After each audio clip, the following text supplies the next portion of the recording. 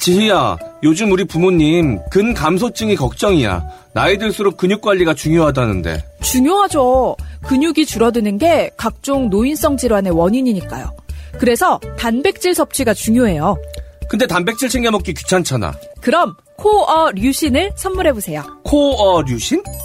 코어 류신은 근육 합성의 핵심 성분인 류신과 프리미엄 단백질을 먹기 편하게 배합한 건강식품이에요. 하루 2알이면 충분하네. 나도 운동할 때 먹어야겠다. 맞아요. 근육 관리는 지금부터 해야 돼요. 정기 배송 신청하면 2+1 할인 혜택 있네. 지금 바로 코어 류신을 검색해보세요.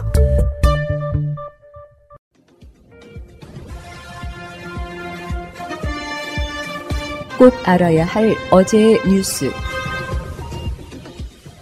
기시다 후미오 일본 총리의 방한을 앞두고 시민사회단체가 거리로 나왔습니다.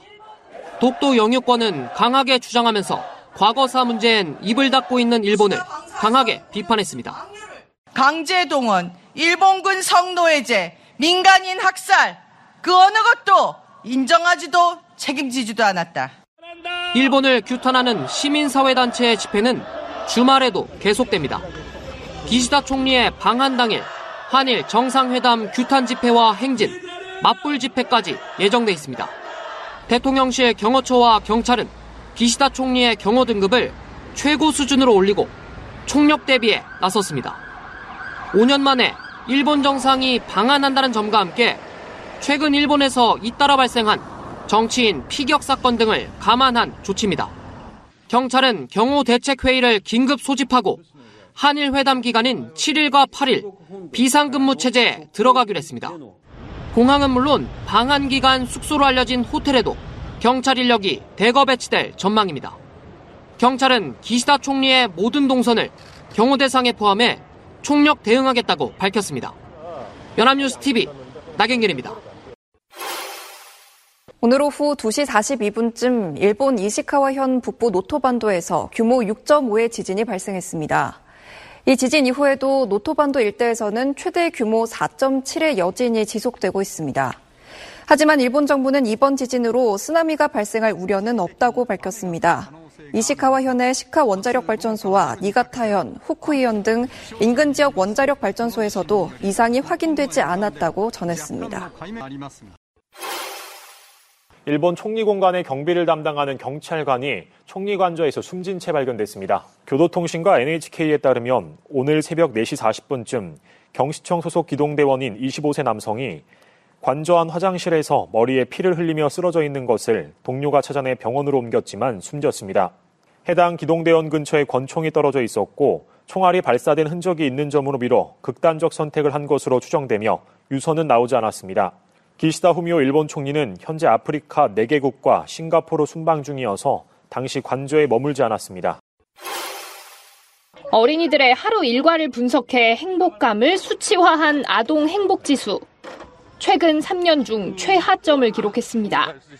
아동 청소년 2,200여 명을 대상으로 생활 시간을 조사한 결과 4점 만점에 1.66점이 나왔습니다.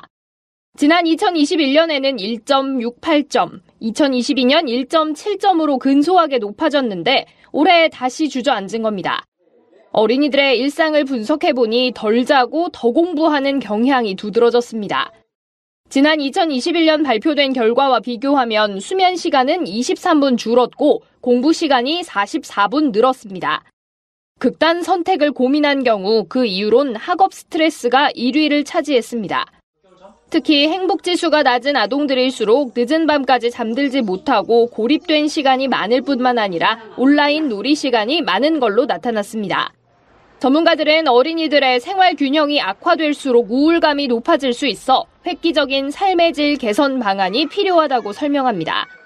결국에는 사회성이나 관계 단절로 연결이 되기 때문에 누군가의 소통을 할 때 있어서 손을 내밀거나 고민을 터놓거나 함께하는 활동 자체에 대한 더 큰 곤란함, 어려움을 줄 것 같다는. 100여 년 전 아동의 행복을 살펴달란 목소리와 함께 만들어진 어린이날의 구호는 오늘날에도 여전히 유효합니다. 연합뉴스TV 윤소리입니다. 경기도 김포 구도심 옛 한전지사. 입구는 잠겼고 내부엔 먼지가 가득합니다. 직원들은 여기서 4km 떨어진 도심 복판 200억 원 이상 들인 신청사로 모두 옮겼습니다. 한전은 지난해 이곳 구지사 포함 부동산 32곳을 팔아 8,900억 원대 자산 확보가 가능할 거라고 내다봤습니다. 그러나 이곳은 3년 전 매물로 나왔지만 팔릴 기미가 안 보입니다. 여기 재개발 지역이에요.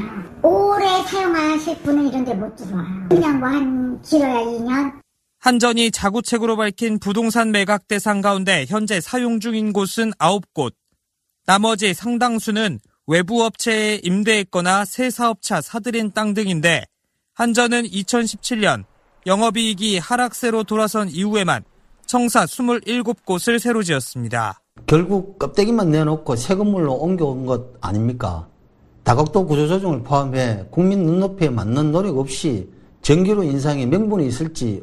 한전 측은 비핵심 자산 매각 지침에 따른 것이며 팔 수 있는 부동산을 추가로 발굴한다는 입장인데 연일 압박 수위를 높여온 국민의힘은 특별팀을 꾸려 에너지 공기업 쇄신책 마련에 적극 개입하는 방안도 검토 중인 걸로 전해졌습니다. 결국 전기요금 인상이 불가피하다면서도 국민 눈치를 보며 한전 때리기에만 열올리는 여당과 실효성 떨어지는 자구책만 내놓는 한전의 여론전이 계속되는 사이 전기를 팔수록 적자가 커지는 역마진 구조는 지속되고 있습니다. SBS 안희재입니다. 새날마켓은 인기 베스트만 잠깐만 구경시켜드릴게요. 눈 호강시켜드릴게요. 눈으로 드세요. 지금 보여주시는 거는 베스트가 아니고 인기 베스트로 한번 가보겠습니다. 뭐 압도적인 1위. 지금 저건 판매가 끝났어요. 더 이상 못 사요. I'm good. 그 다음에 뷰리넬스의 통곡물빵. 3위는 방간의 국밥 4종 세트. 4위는 쾌변 플러스. 계속 인기 많네요. 변비 있는 분들은 끝내주는 거예요. 그 다음에 5위는 무등산 식당에 국내산 돼지갈비 묵은지 김치찜. 우와. 이건 뭐 겁나게 맛있으니까 빼고. 그리고 전주 가보면 전원집 감자탕 진짜 유명한 전주 유명. 이거는 제가 지금까지 살면서 먹어본 가장 맛있는 감자탕. 그리고 그 다음이 하나 더 있어요. 열무김치. 저 열무김치 하나면 입맛 없어도 입맛 뚝딱이죠. 자, 그리고 그 다음이 갈비탕 한우국밥. 이게 이제 어린이날 초등학교 졸업식 날 짜장면 대신에 사주면 안 되는 거. 갈비탕. 어른들은 좋아합니다. 저는 개인적으로 쭉 밑에 내리시면은 그 대도 전라도 파김치가 있거든요. 제가 주문해 먹었는데 진짜 맛있습니다. 근데 새날에서 주문한 거 다 맛있어요. 네, 맛있어요. 이게 원래 검수를 어마어마하게 한다니까요. 네. 맛없는 건 안 넣어요. 유독 제품이 좋아요. 자, 새날마켓 좀 애용해 주시기 바라겠고요.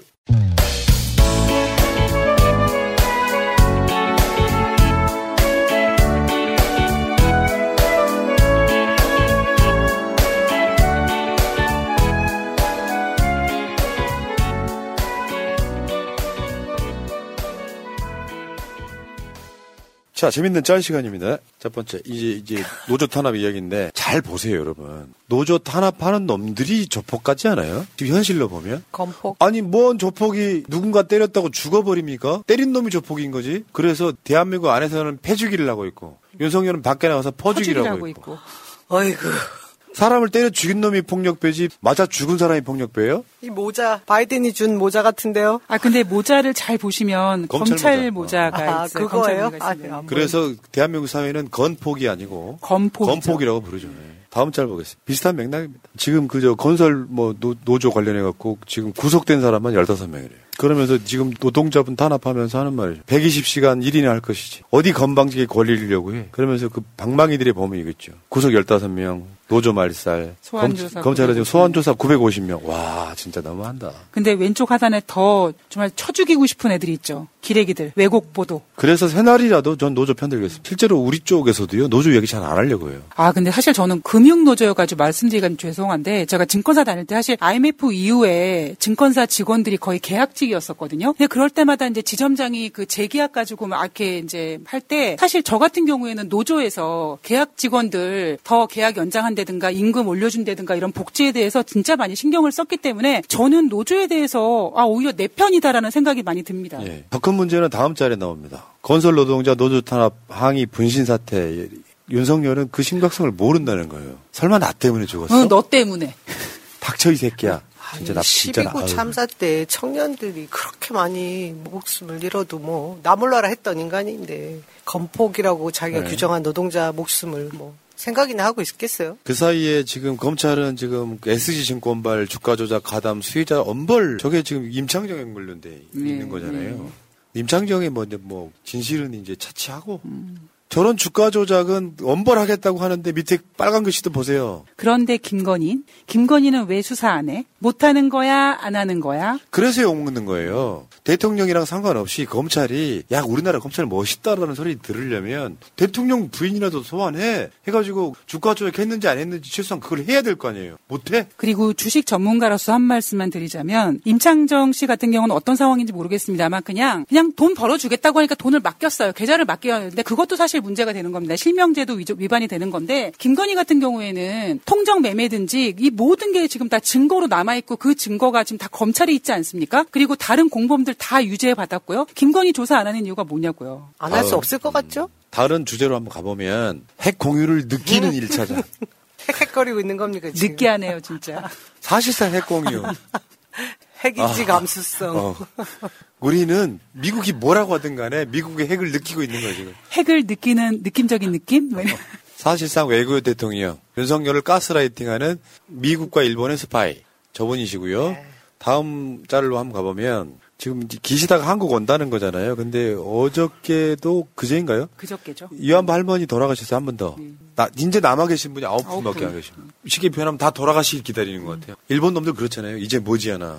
다음 자료 보겠습니다. 윤석열 보세요. 간혹 밖에서 이런 분 집에 오면. 이거 푸나님이 가끔씩 방송에서. 항상 하는 말이죠. 예, 하시는 말씀이죠. 그러니까 밖에 가서 막 남들한테 엄청 굽신굽신해. 막 굽신굽신 하는데 집에 오면은 술 겁나 처먹고 집에 와가지고 막 가장이면 안 돼 인사 똑바로 안 해겠더라. 그러니까 이게 무능한 가장의 대표적인 모습이에요. 지금 이걸 조금 더 확대시켜 이야기해보면 무역인의 뭐네 경제가 너무 안 좋은데 미국에다가 133조를 퍼주고 왔어요. 근데 집구석은 망해가는데 남의 집구석 좋은 일을 시켜주면서 성과를 거둬왔는데 아까 말한 핵공유 이런 거. 핵공유도 아니라고 하는데 느껴 그냥. 느껴야 되는 핵공유. 미국 어르신들이 우리를 지켜줄 거야 이런 거잖아. 그럼 뭐 불감증 걸린 사람은 못 느끼겠네요 그러면? 그리고 들어와서 큰 소리 치고 때리고 엄한 자식들. 자, 다른 주제로 한번 가보면 누구의 힘이 작용하는 따라서 김재원, 태영호 징계 수위가 지금 윤리를 8일날인가 연다 그래요? 그때 결정을 한답니다. 그러면 이제 윤리위원장 바뀌었어요. 이제 빨간 옷 이준석 징계하던 그분 말고 다른 분이 바뀌었어요. 윤리위원장이 바뀌었는데 8일날 한 새벽에 1시쯤 돼가지고 이제 징계 수위가 나오면 우리 단체방에 공유가 되겠죠? 그러면 거기다가 태영호 당원권 정지 1년. 뭐 끝난 거야. 국회의원 출마도 못하고. 출마 못하죠. 그런데 누구의 힘이 작용하느냐에 따라서 징계 수위가 예를 들면 경고. 너 잘못됐잖아. 경고. 이렇게 하면 살아나는 거죠. 다음 짤. 어서 많이 본 이상의 분이. 읽어줘봐. 그 톤으로 읽어주세요. 다시 한 번만 들어봐 주십시오. 태영호 의원이 남한 말이 서툴러 잘못 발음한 것입니다. 공천 문제가 아니라 천공 문제 그거 신경 쓸 필요도 없어 라고 한 것입니다. 기발하다 기발해. 저렇게 그려졌는데 누군지 딱 떠올라지고. 네, 북한 사람입니다. 들리고. 내가 공천이라고 한 게 아니라 천공 문제라고 이야기했습니다. 다음. 아니 그랬을 수도 있다고요. 댓글창은 이게 패러디거든요, 여러분. 속지 마세요. 그렇게 되면 가짜뉴스가 돼버려. 그렇죠. 김은혜가 저렇게 얘기했다고가 아니라 패러디. 그건 아마 평생 할 것 같지 않아요? 김은혜였어요? 다시 한번 들어봐 주십시오. 바이든이 아니라 난리면입니다의 모든 패러디가 나오고 있는 거고. 다음 짤은 지금 윤석열이 친일 망동을 하도 하니까 국민의힘 최고위원회 뭐 하냐. 국민의힘 최고위원들도 실드 못 칠 정도의 짓들을 너무 많이 했잖아요. 그래서 이진복 정무수석이 와서 실드 좀 쳐줘라 이렇게 된 건데. 마이크 좀 잘 써라 막 이랬죠. 근데 마이크 위에 효자손 걸린 거 보세요. 그러니까 그 대통령실에 듣고 싶어하는 이야기를 살살살 해줬던 거죠. 고주 요래요래 각하등을 시원하게 팍팍 긁어드리는 용도로 뭐 이런 거죠. 네. 마이크를 잘 활용하면 공천 문제는 신경 쓸 필요도 없다. 공천도 문제 없지. 공천도 해줄 수 있지. 다음 짤. 아니 이게 궁금했어요. 태영호 대한민국 물이 좋긴 좋지. 여러분 자세히 보세요. 뭐 어떤 차이가 있는지. 차이가 많은데요? 대한민국에 와서 정말 용됐다 싶은 생각 들지 않으세요? 비포 애프터예요, 이금 여러분. 다른 사람인 줄 알았어요. 근데 요거 이제 아마 선거 출마할 때 사진일 텐데 좀 약간 보정이 좀 심하게 되긴 했지만 한동훈은 태영호를 보고 배우는 게 낫지 않을까.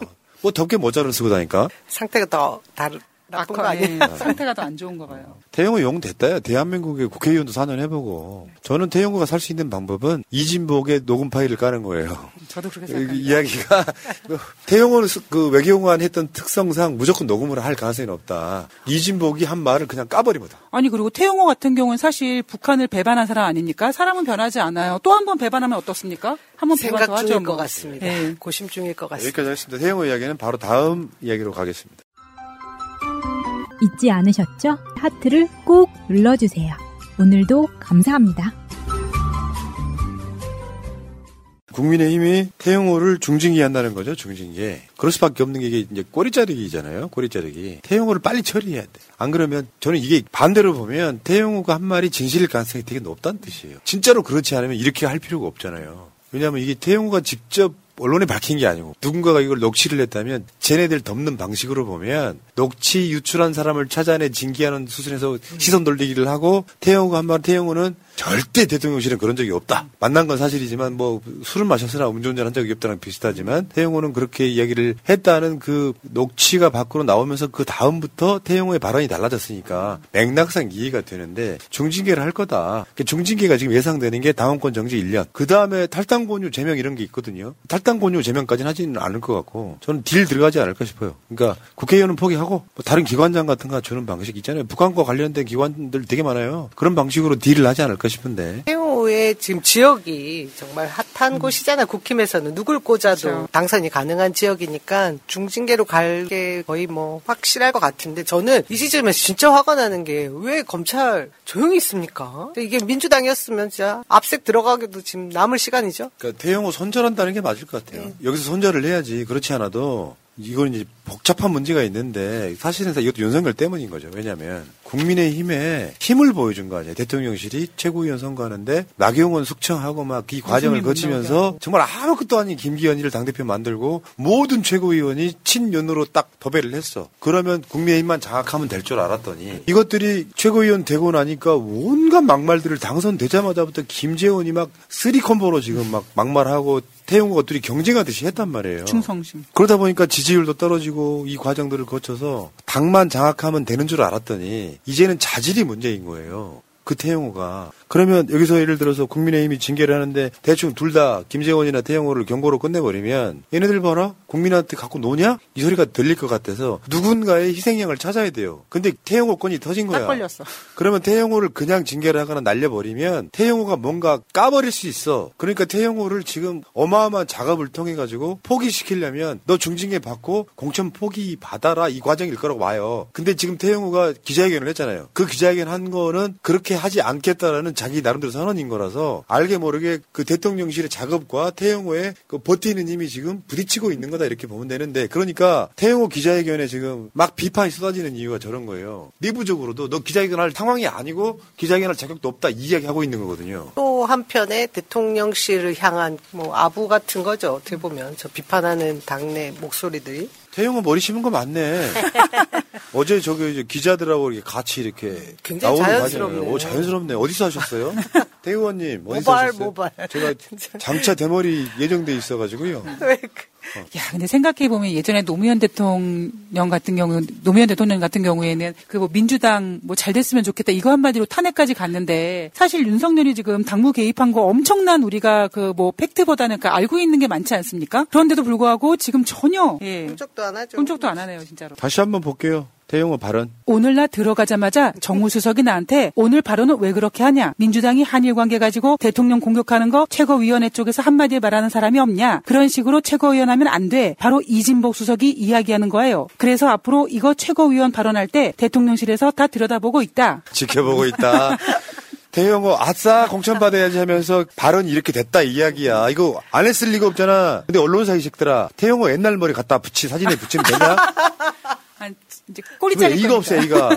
다 태영호가 했던 발언들 다시 한번 읽어드리겠습니다. 태영호 국민의힘 최고위원 3월 16일 발언. 윤석열 대통령의 구상권 포기 결정은 대국적, 대승적 결단입니다. 빈손 외교, 굴욕 외교라는 단어 자체가 나오는 것이 비정상적입니다. 이게 국민의힘 최고위에서 이실드는 태영호가 유일하게 했어. 희한하네. 3월 23일 KBS 주진우 라이브. 대단히 잘하고 있습니다. 외교는 그렇게 해야 돼요. 저는 당연히 우리가 5점자라고 보면 5점을 줘야 한다. 5점 만점에 5점.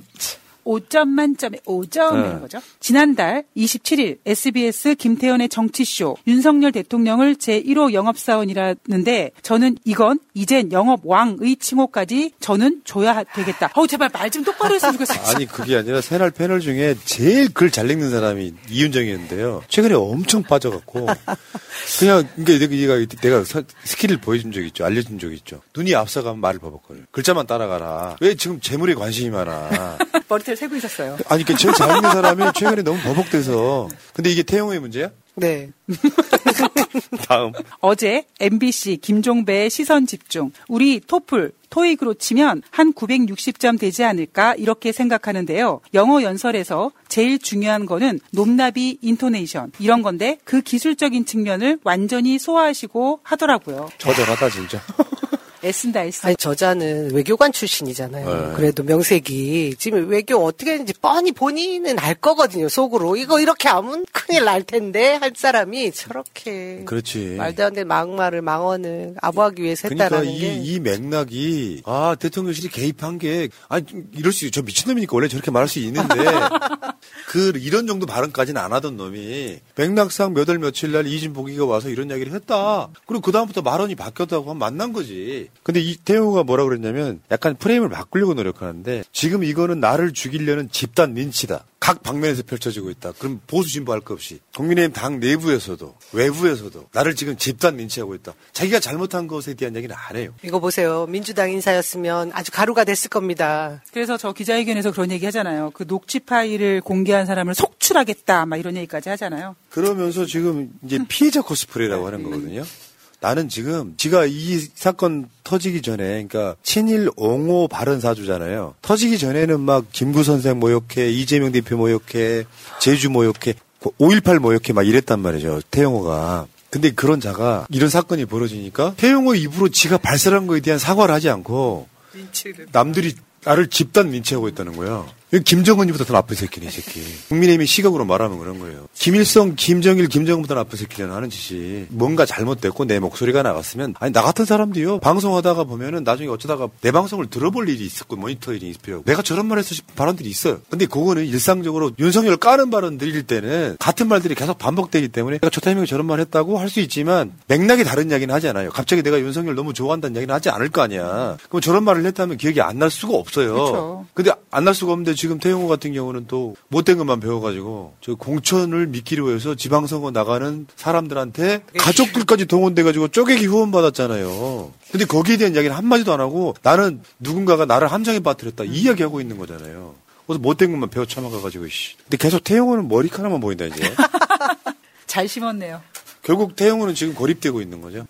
고립되고 있어요. 왜냐하면 태영호를 실드 치는 순간 다 죽는 상태가 벌어져갖고 태영호를 버리기 쉽게 표현하면 손절인 거죠. 그래서 아마 지금 태영호 입장에서는 굉장히 이번 사건이 당황스러웠을 겁니다. 자기는 강남에 또다시 공천이 돼야 되고 그러다 보니까 이진복 전무수석의 어떤 그런 명령 같은 거를 받아서 열심히 했는데 그 녹취가 공개되고 이진복이가 그랬다라는 것이 밝혀지면서 엄청나게 그 녹취가 공개됐을 때 당황스러웠을 거예요. 그래서 저 기자회견은 나 억울하다가 아니에요. 여러분 정치인들이 쉽게 보시면 안 되는 게 저건 대통령실을 두고 하는 말이에요. 공격 대상은 나를 비판하는 야당이나 여당 내부를 이야기했지만 실제로는 대통령실 보라고 하는 거라고. 내가 무슨 말 할지 몰라. 이 구역에 미친놈은 나야. 이거예요. 보여주세요. 그러면 이제 최소한 강남은 아니어도 언저리 어딘가에 또다시 공천을 해줄 수도 있지 않을까. 뭐 그런 생각이 듭니다. 파주래매 파주. 아 그런가요? 근데 파주는 만만해? 아니 근데 접경 지역이니까. 보내는 거예요? 원래 태영호가 강남 갑이 아니라 그 접경 지역에 가서 통일을 바란다는 이런 컨셉을 잡았어야지. 어찌서 감히 결국 태영호는 고립되면서 이게 중징계가 되고 정치 생명이 끝나면 무슨 말 할지 모른다. 잘 보세요. 태영호가 윤석열 결국은 무너뜨릴 거예요. 끌어내린다고 봐. 왜냐하면 지금은 대통령실이 무서워서 아무것도 못하죠. 권력이 서슬퍼러니까. 윤석열 권력이 균열이 가기 시작하잖아요. 제일 먼저 돌아서는 게 태영호예요. 태영호가 배신자 아닙니까? 깨놓고 이야기해서. 북한의 배신자. 북한이 믿고 맡겼더니 공금 들고 튀고 막 이상한 성범죄하고 이랬다는 거잖아요. 북한의 주장에 의하면. 그럼 얘는 배신을 해본 놈이야. 그 태영호를 윤석열이가 나름 보호를 해주다가 그 윤석열이가 태영호가 쉽게 표현해서 견마지론을 다 했단 말이야. 윤석열한테. 말도 안 되는 걸 빨아댔어. 근데 자기를 안 챙겨주고 버려요. 그러면 태영호가 뭘 할 수 있겠어요? 윤석열이가 무너지는 흔적만 보이면 맨 앞장서 가지고 윤석열 타도 나온다고요. 그리고 제가 그 탈북민들하고 방송을 뭐 꽤 많이 해봤잖아요. 이분들 성격은 되게 화끈해요. 북한 사람들 성향이 그렇습니다. 긴 건 기고 아닌 건 아닌 거야. 아싸래. 북한의 논평이 세게 나오고 윤석열 인간 자체가 싫다고 하는 게 북한 스타일인 거예요. 저렇게 뭐 막말을 하나 싶은 게 아니라 태영호 특유의 그 북한 사람 성질을 한번 기대해본다 이런 얘기. 그리고 이번 사태를 보면서 한편으로 이날 같은 경우도 안철수가 이진복에게 아무 일도 일어나면 아무 일도 안 생길 것이라고 얘기했잖아요. 뭐 유승민이나 아니면 나경원이나 안철수나 분명히 윤석열이 시켜서 이진복이 그런 얘기를 했을 거라는 거를 다 알고 있잖아요. 그래서 진짜 이 태영호가 한 번만 좀 나라를 위해서 애써주면 발언 한번 해주면은 판이 좀 바뀔 것 같긴 하네요. 우리가 보는 꿀잼이 있는 거예요. 기자회견은 그런 이유로 했다라고 보이잖아요. 대통령실 봐. 나 엄청 억울해. 근데 그게 이제 서로 딜이 안 되는 상황이 오면 좀 나중에 한번 보세요. 저기 정윤회 게이트 같은 비슷한 게 하나 터집니다. 그냥 내가 이렇게 예약해놨어. 탁공가. 이게 성지순례가 될 거야. 그리고 지금 민주당은 윤관석 의원, 이성만 의원 탈당했잖아요. 얘네들은 왜 그런 것도 없냐? 검찰이 뭐 압수수색 안 하니까. 태영호, 김재원, 김연아 이런 사람들 왜 이런 게 없죠? 민주당은 뭔가 노력을 하는 겁니다. 무슨 말이냐면 내 억울함을 일단 당에 피해를 주지 않고 탈당한다. 왜냐하면 이분들 지금 탈당은요. 공천거대 연관이 있어요. 선당 후사 하시는 거예요. 사실상 그러니까 출마 포기에 가깝다고요. 이분들 자체가. 민주당으로는 민영배 의원 그 법 하나 통과시키려고 탈당해갖고 돌아오는데 얼마나 걸렸어요? 300. 그러니까 이분들 사실은 이제 선당구사 한 거고 저 의미 속에는 뭐가 있냐면 내가 억울함을 증명하는 거예요. 송영길, 윤관석, 이승만 이런 분들은 나 억울하다요, 억울하다. 민주당 국회의원 당대표나 이런 사람들이 이재명 대표 이런 사람들이 이 사람들 탈당하면 탈당하시오 했겠어요? 내부적 조사 다 해보고 윤관석, 이승만 의원 다 만났을 거예요. 이야기 들어보고 맥락이 맞는 것들이 있잖아요. 여기에 대해서 그러니까 송영길 대표가 만든 일종의 민주당의 좋은 선례잖아요. 저번에 이제 부동산 투기권 걸렸을 때 그러면 내가 이게 무고함을 증명하고 돌아오겠다가 민주당의 전통이 됐어. 저는 이 지점에서 이분들이 지금 상당히 좀 억울해 보이는구나 이런 지점도 있었지만 문제는 국민의힘은 뭐냐고. 얘들은 확실히 보이던 뭉개고 있잖아요. 그리고 지금 그 행태를 보면 사실 국민들도 이 돈봉투에서 언론에서 도배가 되고 있는 상황에 대해서 이게 경선 과정에 있었던 거잖아요. 당내 경선 과정 당내 선거에 있었던 얘기들은 사실 크게 의미 부여를 하지 않는구나 하는 게 저는 여론조사 결과로 느껴지더라고요. 근데 뭐 잘못된 부분은 뭐 물론 처벌을 받아야 될 위법한 일은 처벌을 받아야 되겠지만 그 부분에 대해서 일단 선당 후사 탈당을 함으로 해서 민주당에 피해를 주지 않겠다라는 게 굉장히 책임지는 자세라는 걸 정치인들이 보여주고 있는 건데 아니 이 태영호 건 김재원 건 김연아 건 다 보면 박순자도 있어. 박순자, 하영재 이런 분들 다 보면 진짜 부패한 돈에 관련된 일이 굉장히 많지 않습니까? 수사하고도 남을 일인데 손을 안 대잖아요. 이재명 대표가 한동훈 반환법을 계속해서 쓰고 있잖아요. 기자들이 물어봐요. 똥봉투. 김연아는요? 요건 뭐냐면은 난 자신감의 표현이라고 봐요. 언론의 문제도 있지만 자신감의 표현이라고 봐요. 내부적으로 어느 정도 알잖아요. 이게 무슨 사건이었는지. 저는 돈봉투 사건의 확실한 윤곽은 알 수는 없지만 제가 느끼는 느낌으로는 그래요. 이정근 개인 비리 사건을 검찰을 통해서 민주당 비리로 만들어버린 사건이라고 보면 맞을 것 같습니다. 별건 수사입니다. 그리고 심각한 별건 수사.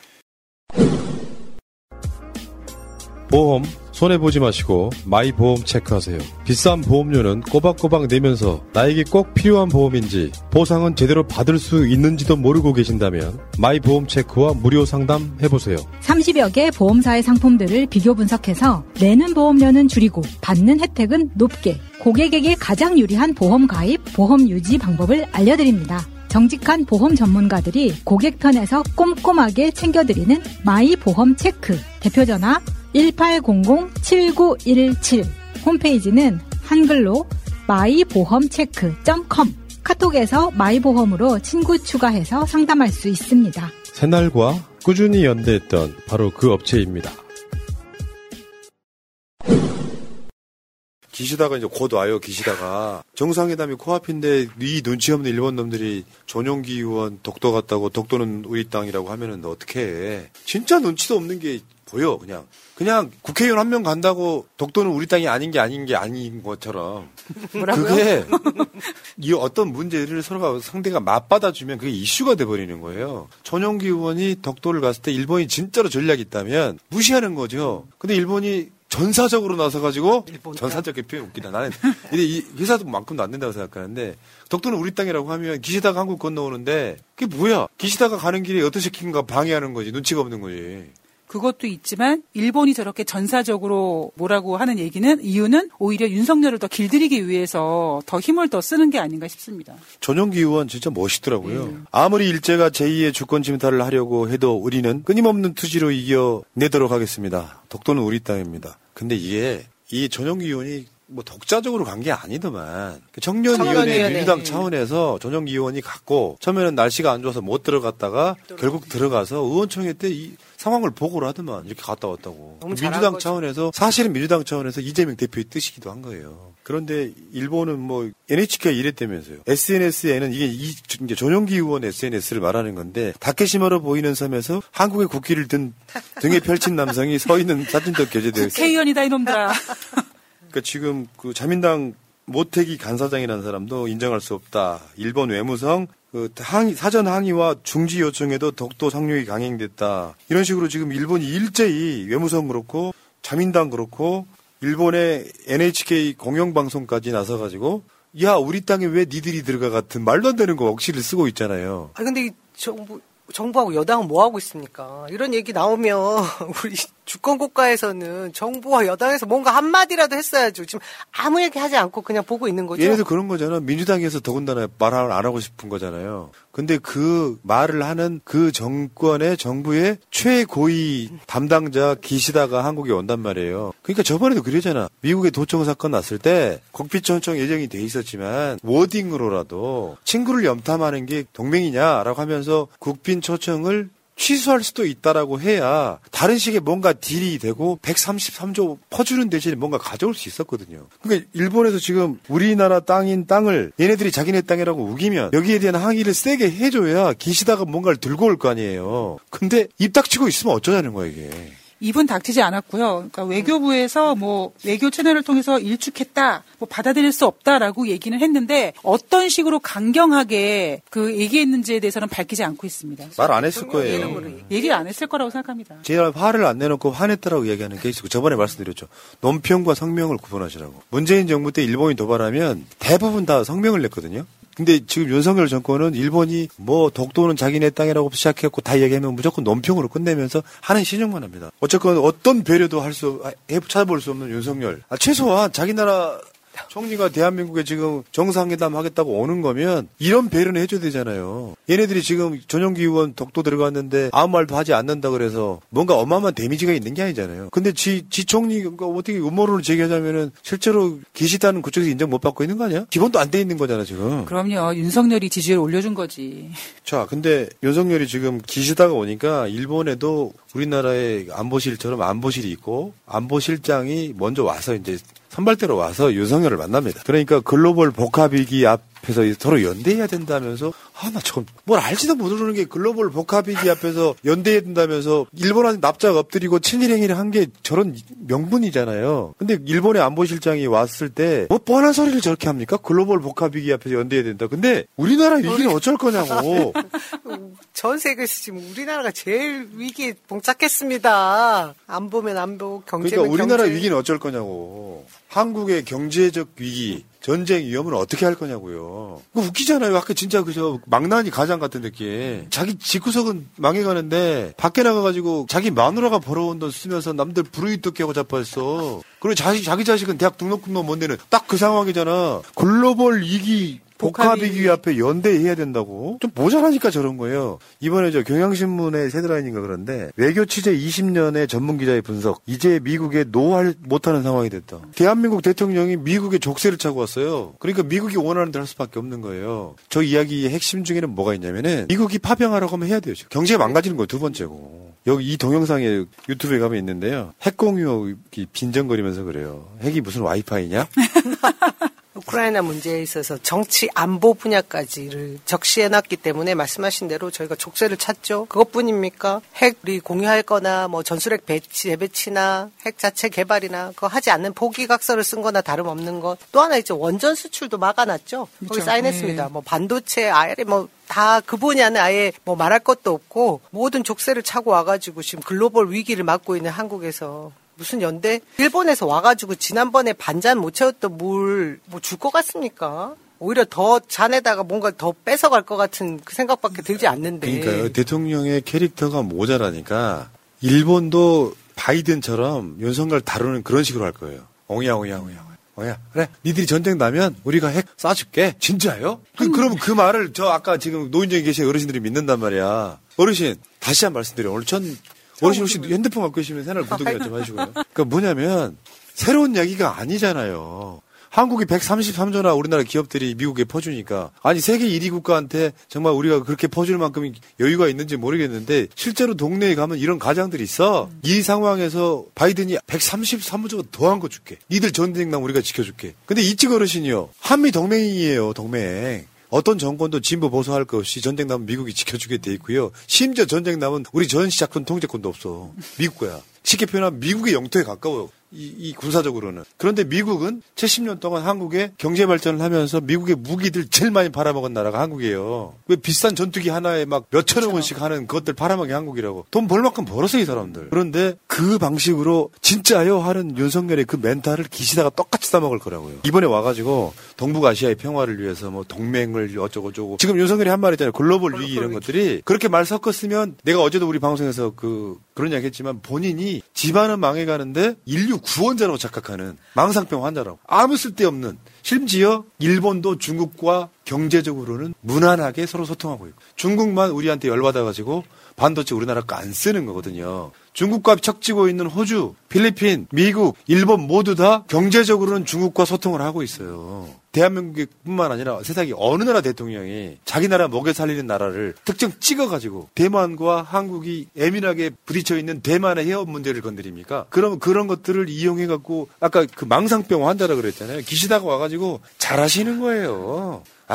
우리가 친하게 지내야 미국 형님도 좋아지는 거고 중국과 러시아 같은 나쁜 놈들이랑 싸워 이기는데 한국의 결단이 끝내주는 거라고 하면 그래요? 그런 놈이라고. 언론에서 그런 얘기를 하더라고요. 일본 언론에서 기시다에게 한국에 가서 한국 윤석열 대통령을 위해서 무언가를 해줘야 되지 않느냐 해서 그 뉴스를 듣고 이게 지금 무슨 소리지? 이게 너무 전 이게 와닿지가 않더라고요. 도대체 왜 일본 언론이 윤석열을 걱정해서 기시다한테 도와줘야 된다고 얘기하고 왜 이런 상황이 왔는지 도대체 윤석열은 어느 나라 사람인지 이해가 안 갑니다. 일본에서도 이제 불안한 거죠. 윤석열 다 퍼준다고 했는데 윤석열 지지율이 그 담보가 되지 않으면 이거 이행 못할 텐데 하는 불안감 때문이겠죠. 그러니까요. 알겠습니다. 자, 진짜 윤석열 무시하는 것 같다. 무시를 당한다는 건 제가 연예학 박사예요. 실제로 학위는 없지만 그러니까 연애에 관련된 심리적 분석에 대해서는 우리나라 1인자라고 생각해요. TV에 그런 프로그램을 보면 막 기함할 때도 있는데 외교와 연애는 같다는 이야기 제가 수도 없이 했잖아요.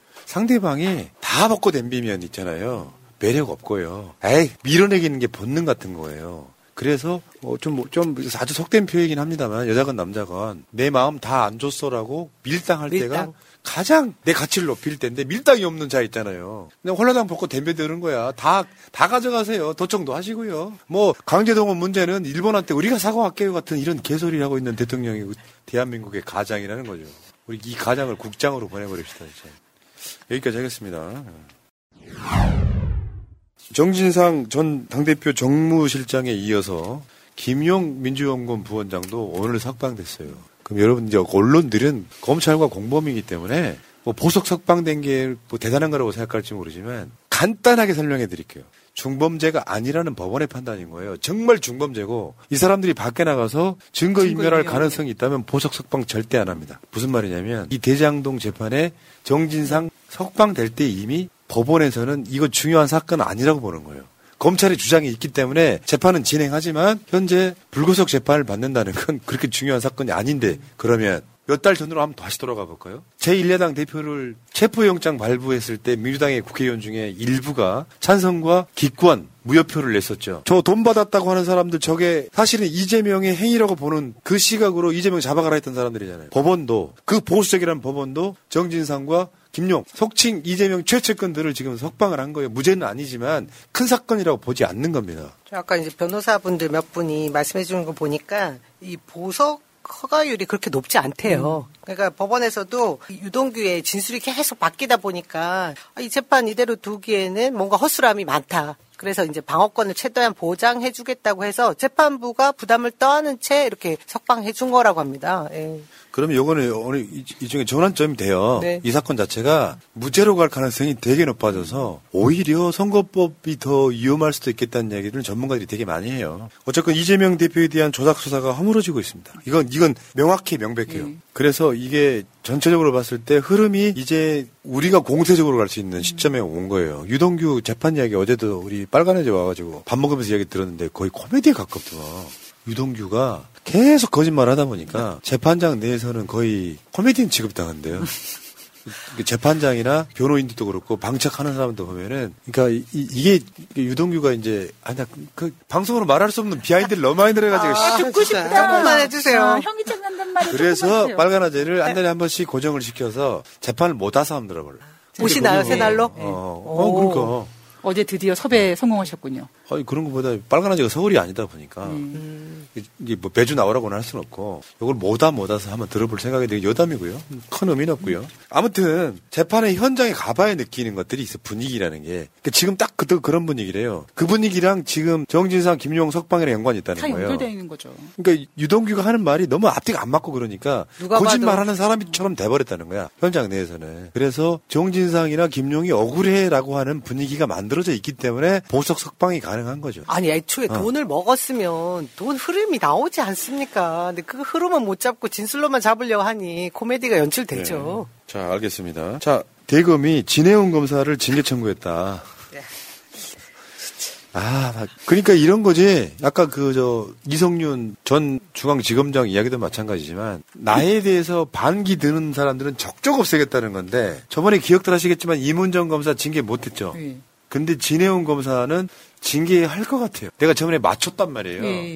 이문정 검사는 그걸로 징계를 하면 윤석열이 더 비판을 받는다. 그래서 아마 유야무야 해가지고 느낌이 있잖아요. 징계 이위원회 열었다는 게 경고성 의미가 있잖아. 그래서 이문정은 징계를 못할 거다고 했는데 맞췄는데 저는 진해운은 할 것 같아요. 저도 왜냐면 상대가 대한민국이 딱 금기시하는 두 가지가 있죠. 지금 천공. 줄리 뭐 이런 쪽. 그러니까 대검이 진해운 검사 징계를 청구를 했는데 이게 이미 징계를 받은 적이 있어가지고 초범이 아니야 일단은 징계하는 거예요. 근데 내용이 나는 저분이 진해운 검사거든요. 여러분 진해운 검사 얼굴 아실 텐데 이 문제 때문에 그래요. 줄리할 시간이 어딨냐? 줄리 스펠링은 아는지 모르겠네요.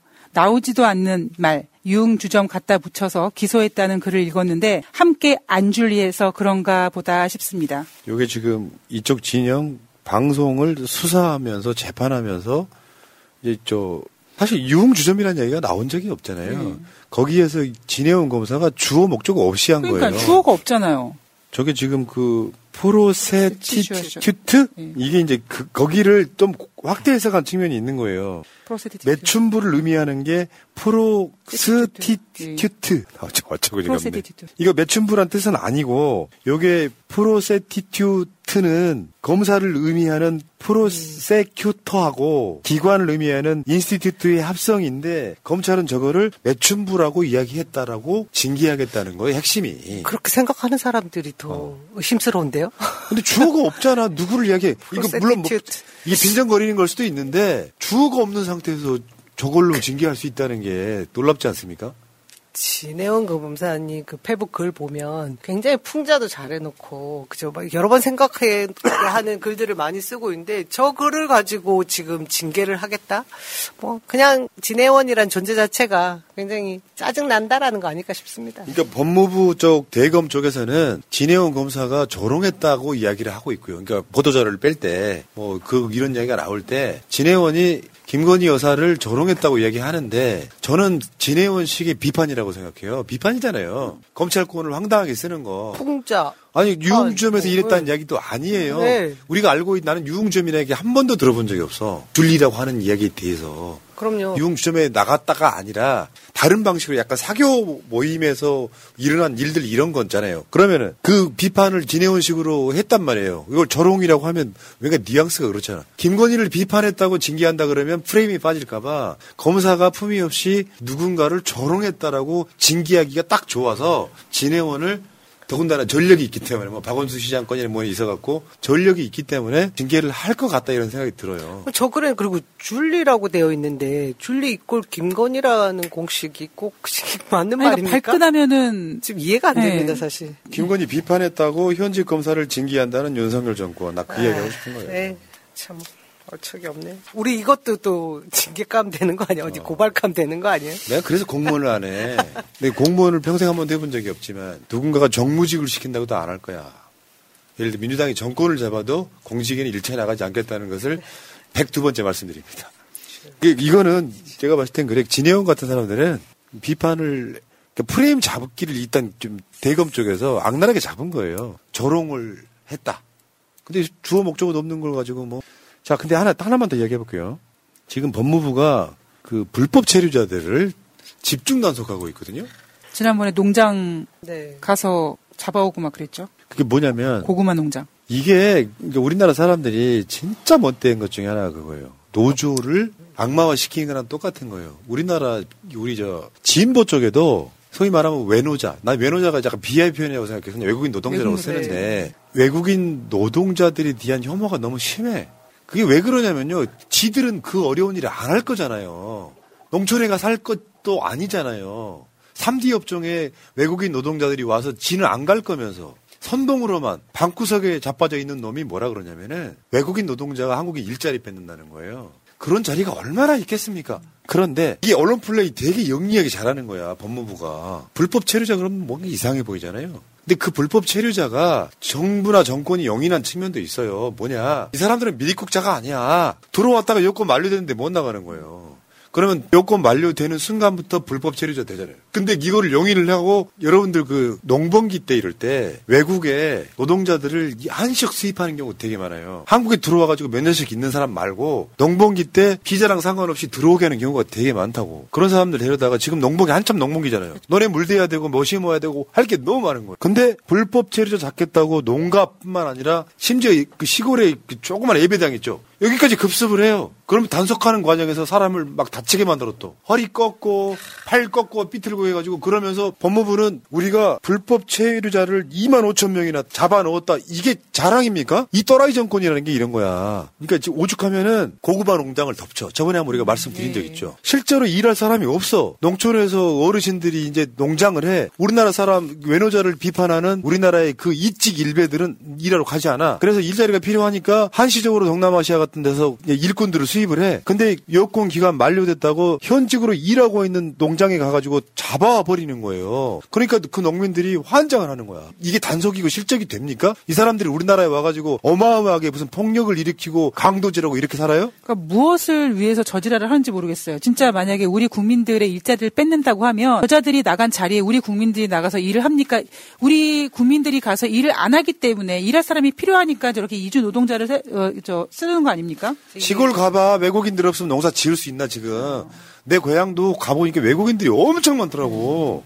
이게 그저 공권력 자기 세다는 걸 보여주고 공포 정치를 하는 일환이라고 봐지거든요. 근데 지금 지방 소멸 얘기가 왜 나옵니까? 저출생의 문제도 있지만 생산하는 이 산업 구조의 문제가 있어서 일하지 않는 곳에 일부분을 담당해주는 순기능도 하고 있지 않습니까? 공존하고 잘 살아가야 된다라는 걸로 접근을 해야 되는데 이렇게 파괴하고 있는 건 제가 볼 때 이 경제 한 분야 한 축도 망가뜨리는 거라고 봐집니다. 그러니까 우리나라 사람들 생각이 바뀌어야 돼요. 노조는 빨갱이고 노조 잡아적치면 좋다고 하시는 분들이나 외국인 노동자들에 대해서 단점이 있을 수 있지. 뭐 예를 들면 나는 조선족이라는 표현 잘 안 쓰거든요. 비하로 느껴져서 난 중국 동포라고 하면 돼요. 물론 그분들이 멘탈이나 이런 게 중국 사람일 수도 있지만 어떻게 보면 윤석열이랑 똑같은 짓들을 하는 거예요. 약자에 대한 혐오. 윤석열이 그런 캐릭터잖아요. 약자에 대한 혐오.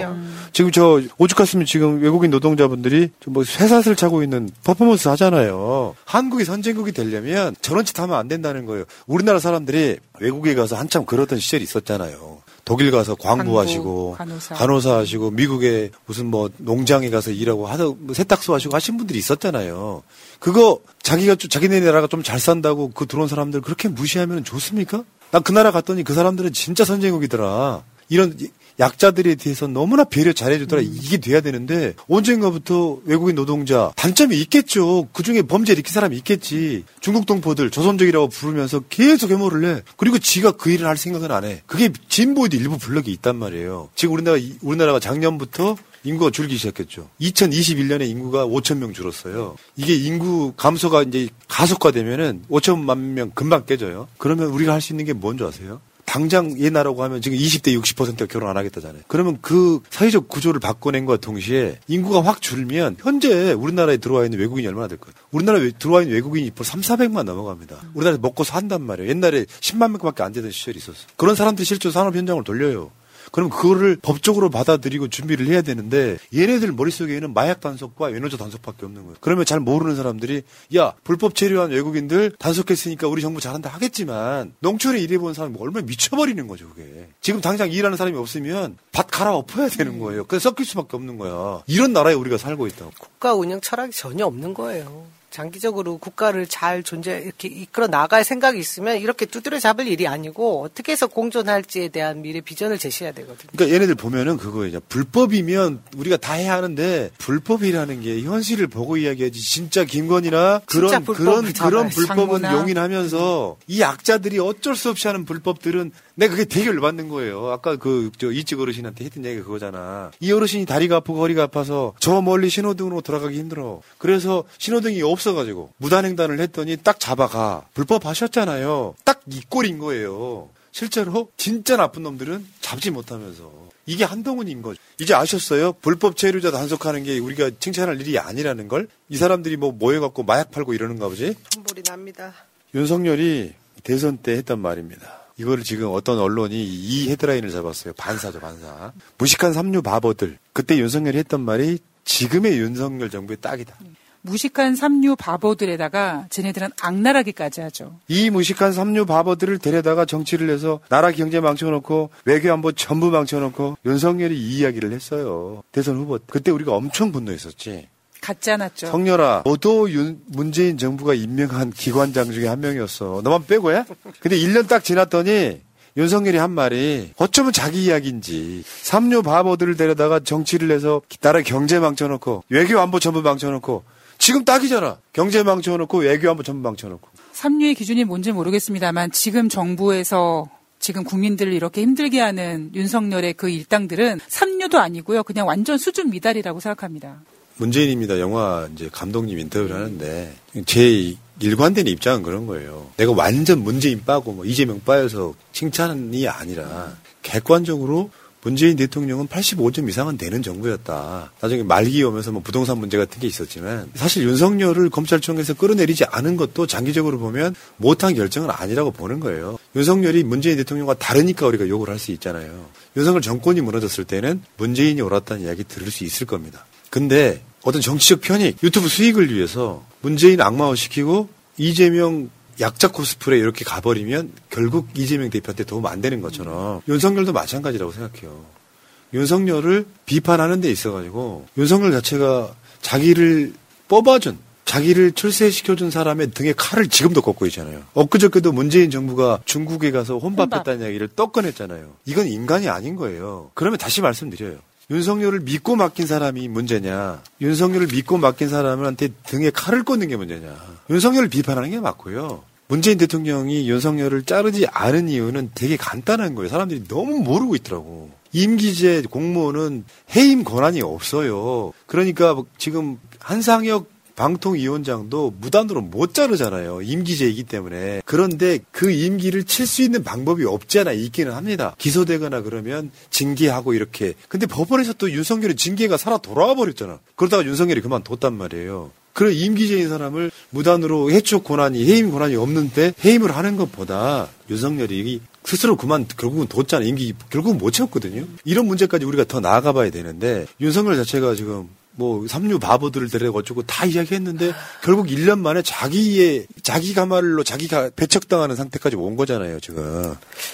제가 지금 그 말씀 중에 문재인 대통령이 우리 대중국 관계에 있어서 정말 우리 경제를 지탱할 수 있게 해준 그 근원이 혼밥이었거든요. 네, 그 혼밥을 그렇죠. 계속해서 저렇게 조롱을 하고 있는 보수 쪽, 그리고 윤석열 입에서 또다시 그 얘기가 나오는 걸 보면서 정말 화가 나던데, 그 혼밥 당시 돌아가 보면 중국인 13억 그 중국인들을 감동시킨 일이었습니다. 그렇죠. 사실 그 서민들이 줄 서서 먹는 아침 식사하는 그 식당에 직접 가서 밥을 먹고 심지어 싸우셨어요. 그게 중국 문화랍니다. 그것까지 꼼꼼히 챙긴 거였어요. 그게 따바오라고 하는 중국 문화인데 남은 음식 까만 봉지에 싸서 다 들고 다니신데요. 그걸로 중국의 많은 언론과 중국 일반 시민들이 거기에 감동을 했다라는 거 아닙니까? 그러니까 그 이후에 뭘 붙여야 되냐면 사드를 붙여야 돼. 예, 사드. 그러니까 중국 사람들이 한국 반한 감정, 혐한 감정이 생겨서 대한민국 대통령이 애초에 컨셉을 갖고 시진핑 한 번 더 보는 것보다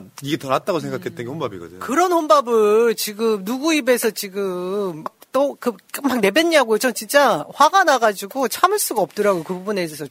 대중국 수출 다 막아놓은 사람이 지금 그런 말을 하면 되겠습니까? 그러니까 그것도 완전히 진짜 기레기들의 가짜 뉴스고, 그리고 이번에 윤석열 같은 경우도 자기가 미국 가서 5박 7일인가요? 갔는데, 그럼 자기는 혼밥 안 했을까요? 그러니까 김건희랑 같이 먹었든지 뭐를 했는지 모르겠습니다만 자기는 한 번 정도, 만찬 한 번이었잖아요. 삼시세끼를 조 바이든이랑 같이 먹은 거 아니잖아요. 근데 저는 그러니까 그런 얘기 들리면 진짜 기레기들이 문제다라는 생각밖에 안 됩니다. 아니, 진짜. 백날 국빈 만찬하면 뭐 하냐고요. 제로콜라 133조인데 정말 속상합니다. 이런 상황에서 무식한 삼류 바보들은 이게 아마 윤석열이가 대구 경북 선대위 발족식인가 여기 가서 한 말이에요. 그러니까 자기를 지지해주는 사람들 앞에 업돼가지고 엄청 사이다를 쏟아낸 거죠. 일반 국민은 그 말을 그렇다고 볼 수 있겠지만 솔직히 말씀드리면 윤석열 정권보다 문재인 정부가 최소 100배는 잘했어요. 외교 리스크가 있었어? 전 세계 정상들 중에 G7에 가서 칭찬받은 아마 유일한 대통령일 것 같고요. 이 모질이는 바이든이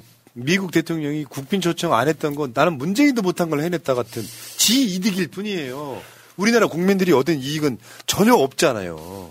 저는 윤석열이 자꾸 그런 얘기를 하는 이유는 문재인 대통령에 대한 엄청난 열등감이라고 생각합니다. 그렇지 않고서는 그럴 필요가 없거든요. 그러니까 이 정부의 특징이 그거잖아요. 전 정부 잘못이다. 근데 이제 조금 있으면 취임이 이제 1년 되지 않습니까? 이제 언제까지 전 정부 타령을 할지 모르겠습니다만 저는 지금 정부가, 지금 윤석열 정부라고 하는 이 무대기가 엄청난 그 열등감 때문에 지금 저렇게 지랄들을 하고 있다고 생각합니다. 열등감이면 전 정부가 잘했다는 걸 뭘 알고 그러는 건 그런 생각조차도 할지 모를 것 같은데. 지지율 때문에 그렇지 않을까요? 문재인 대통령 마지막 임기 때도 지지율 지금보다도 훨씬 높았잖아요. 그렇죠. 네. 아마 윤석열은 언제 내려올지 모르겠습니다만 그 임기 중에 한 번도 문재인 대통령의 최저 임기 그 지지율을 아마 못 따라갈 겁니다. 그러니까 그래놓고 지금 무식한 삼류 바보들 했는데 결국 본인한테 돌아가잖아요. 말 함부로 하면 안 되는 거예요. 생각 한번 해보세요. 당시 문재인 정부의 장관이거나 뭐 했던 사람들이 봤을 때 윤석열 말이 어떤 생각이 들었겠어요? 쉽게 표현하면 넌 나한테 모욕감을 줬어가 되잖아요.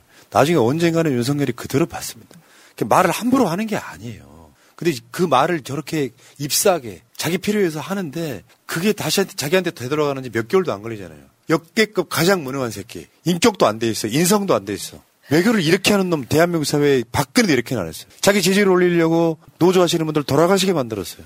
자기 무슨 실적 올리려고 농촌까지 쑥대밭을 만들고 있어요. 그러면서 그게 할 수 있는 최선의 것인 거예요, 애들이. 경제를 살릴 방법이 있냐 했더니 중국 리오프닝이라고 이야기했지만 어떤 결과물도 나오지 않았습니다. 그러니까 윤석열 자체가 정권을 아예 잡으면 안 되는 자였다 이런 이야기예요. 근데 어차피 잡았잖아요. 그러면 우리는 이걸 어떻게 받아들여야 되냐면 앞으로 대한민국 사회가 발전하는 데 있어서 최고의 반면 교사가 돼야 돼요. 저런 놈들은 대통령으로 뽑아놓으면 나라가 망하는구나. 이게 교훈이 있어야 되는 거지. 그 교훈을 얻기 위해서 윤석열이 저는 우리 역사에 불쏘시개가 됐다 이렇게 보는 거고. 그 교훈을 얻기 위해서 엄청난 국민들이 대가를 치러야 된다는 것이 너무 슬픕니다.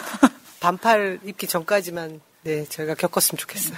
그래서 이거를 역사의 교훈으로 남기려면 임기를 채우게 만들면 안 되는 거예요.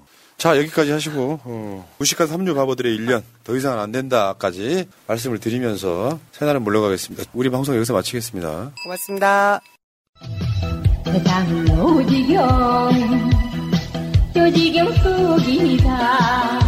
지난 3월 16일 한일 정상회담이 도쿄에서 진행됐습니다. 우리는 그 한일 정상회담에서 우리 국민들은 깊은 상처와 굴욕감을 느껴야 했습니다. 해서 급하게 진행되는 이번 한일 정상회담을 우리는 환영할 수만은 없는 그런 처지에 있습니다. 최근 거듭된 외교 참사가 주권 외교 상실이 더 진행되지 않도록 오늘 우리의 요구를 담아서 기시다 일본 총리 방한에 즈음한 시민사회, 정당, 입장 발표, 공동 기자회견을 시작하도록 하겠습니다. 박수로 시작하겠습니다. 네, 사회를 맡은 저는 한일 역사정의 평화행동 공동운영위원장 이현희 결의하나 사무총장입니다. 예, 그러면 오늘의 요구를 담아서 구호를 한번 외쳐보겠습니다. 일본은 역사 왜곡 중단하라! 일본은 강제동원 일본군 성노예제 사죄 배상하라! 일본은 독도 침탈야욕 규탄한다! 한미일 군사동맹 반대한다! 일본의 방사성 오염수 해양 투기 반대한다! 네, 오늘 기자회견은 957개 시민사회 단체와 더불어민주당, 정의당, 진보당에서 공동 주최하고 있습니다. 그럼 오늘 첫 번째 여는 말씀을 박서군 한일 역사정의 평화행동 공동 대표님으로부터 들어보도록 하겠습니다. 박수로 모시겠습니다. 기시다 일본 수상이 방한한다고 합니다. 한일 정상회담을 한다는데 윤석열 대통령을 상대로 숙제검사하러 오는 객이라고 합니다. 이게 무슨 꼴입니까? 그래서 우리 주권자들은 윤석열 대통령에게 정식으로 요구합니다. 숙제검사 당하지 말고 도리어 대한민국 대통령 윤석열이 기시다 일본 수상을 상대로 제대로 숙제검사하기를 촉구합니다. 일본은 왜 역사적 진실을 인정하는 대신 일제와 강제동원과 강제노동이 없었다고 강변하고 있는지, 또 왜 일본 정부는 이 시기에 또다시 독도가 일본 땅이라고 우기고 있는지, 그리고 왜 일본 정부는 후쿠시마 원전의 방사성 오염수를 일본 본토에 보관하는 대신 해양 투기를 추진하여 결국 바다 생물과 태평양 연안국 주민들에게 저강도 핵 테러를 감행하려는 것인지 등에 대하여 응당의 숙제검사를 해야 마땅합니다. 또한 유엔 해양법협약의 당사국인 대한민국 정부가 일본 정부의 후쿠시마 방사성 오염수 해양 투기에 대해 국제해양법재판소에 제소해야 합니다. 안전성이 검증되지 않은 후쿠시마 오염수로부터 우리 국민의 생명과 건강 그리고 식품 안전을 보호하기 위해 국제법적 권능을 지닌 국제해양법재판소 제소는 윤석열 정부의 필수적인 책무이기 때문입니다. 한편 동아시아 평화를 위해 일본의 군사 대국화에 반대할 것을 촉구합니다. 한미일 군사협력을 빙자하여 독도 해역에서 진행되는 해상군사훈련에 일본 자위대의 참여를 용납하지 말 것을 촉구합니다. 윤석열 대통령은 방미 직전 워싱턴 포스트와의 기자회견을 통해 일본이 100년 전 역사 때문에 무조건 무릎 꿇어야 한다는 생각은 받아들일 수 없다고 주장하였습니다. 그러나 강제 동원으로 인한 인권 침해 피해자에 대한 법적 배상 문제는 100년 전 일이 아니라 우리나라 대법원이 불과 5년 전인 2018년에 확정 판결한 현재 진행형 과제임이 분명합니다. 그런데도 100년 전 역사라고 우기면서 대법원 판결을 부정하는 듯한 대통령의 언동은 매우 위험한 헌법 파괴적 작태로 비판받아 마땅합니다. 우리는 역사 정의가 바로 서고 동아시아 평화체제가 확립되는 것이 한국과 일본 간의 현재와 미래의 설린관계 형성에 필수적인 출발점이라고 생각합니다. 따라서 가해자 측인 일본 정부가 강제 동원과 인권 침해에 대해 진정성 있게 사과할 것을 촉구합니다. 그리고 일제 전범기업이 응당의 사죄와 법적 배상 책임을 이행할 것을 촉구합니다. 그리고 일본 정부는 안전성이 검증 안 된 후쿠시마 해양 오염수 해양 투기를 중단할 것을 촉구합니다. 감사합니다. 네, 감사합니다. 연휴 기간에 급하게 진행되는 한일 정상회담입니다. 온 국민이 걱정하는 대로 다시 한번 우리 주권이 훼손되는 일, 굴욕의 발생하지 않았으면 좋겠다라는 마음 담아서 각계 의견 발표하는 시간 갖도록 하겠습니다. 첫 번째 발언은 정의기억연대 이나영 이사장님 모시고 듣도록 하겠습니다. 안녕하세요. 정의기억연대 이나영입니다. 기시다 총리가 오는 7일 1박 2일 예정으로 한국을 방문해 한일 정상회담을 가진다 한다. 지난 3월 윤석열 대통령의 방일 굴욕 외교의 처참한 기억이 채 사라지기도 전에 또다시 마주할지 모를 망국적 장면에 국민들은 벌써 불안하다. 기시다 정권은 윤석열 대통령 취임 전부터 한일 관계 악화의 책임이 한국 정부에 있으며 관계 개선을 위해서는 2015 한일 위안부 합의 준수와 옛 한반도 출신 노동자 문제 등 현안 해결이 우선이라며 강박적으로 반복해왔다. 한국 정부가 그간 국제법을 위반해왔으며 행동으로 보이지 않으면 정상회담은 없다고 적반하장 피해국을 겁박했다. 덕분에 제3자 변제안이라는 대한민국 헌정사 최악의 대일 굴욕 외교를 이끌어냈다. 가히 완승이라는 표현이 과하지 않을 상황에서 지지율이 오른 기시다가 기세등등 한국을 방문한다. 미일 공조를 다시 확인하고 일본의 성의 있는 호응을 기대하는 한국 여론에 뭔가 제스처를 취함으로써 불안정한 윤 대통령의 위치를 받쳐주고 대한민국 국민의 불만을 잠재우려 한단다. 대단한 착각이다. 우리는 다시 확인한다. 일본 정부는 한반도 불법 강점, 강제 동원, 일본군 성노예제, 민간인 학살, 그 어느 것도 인정하지도 책임지지도 않았다.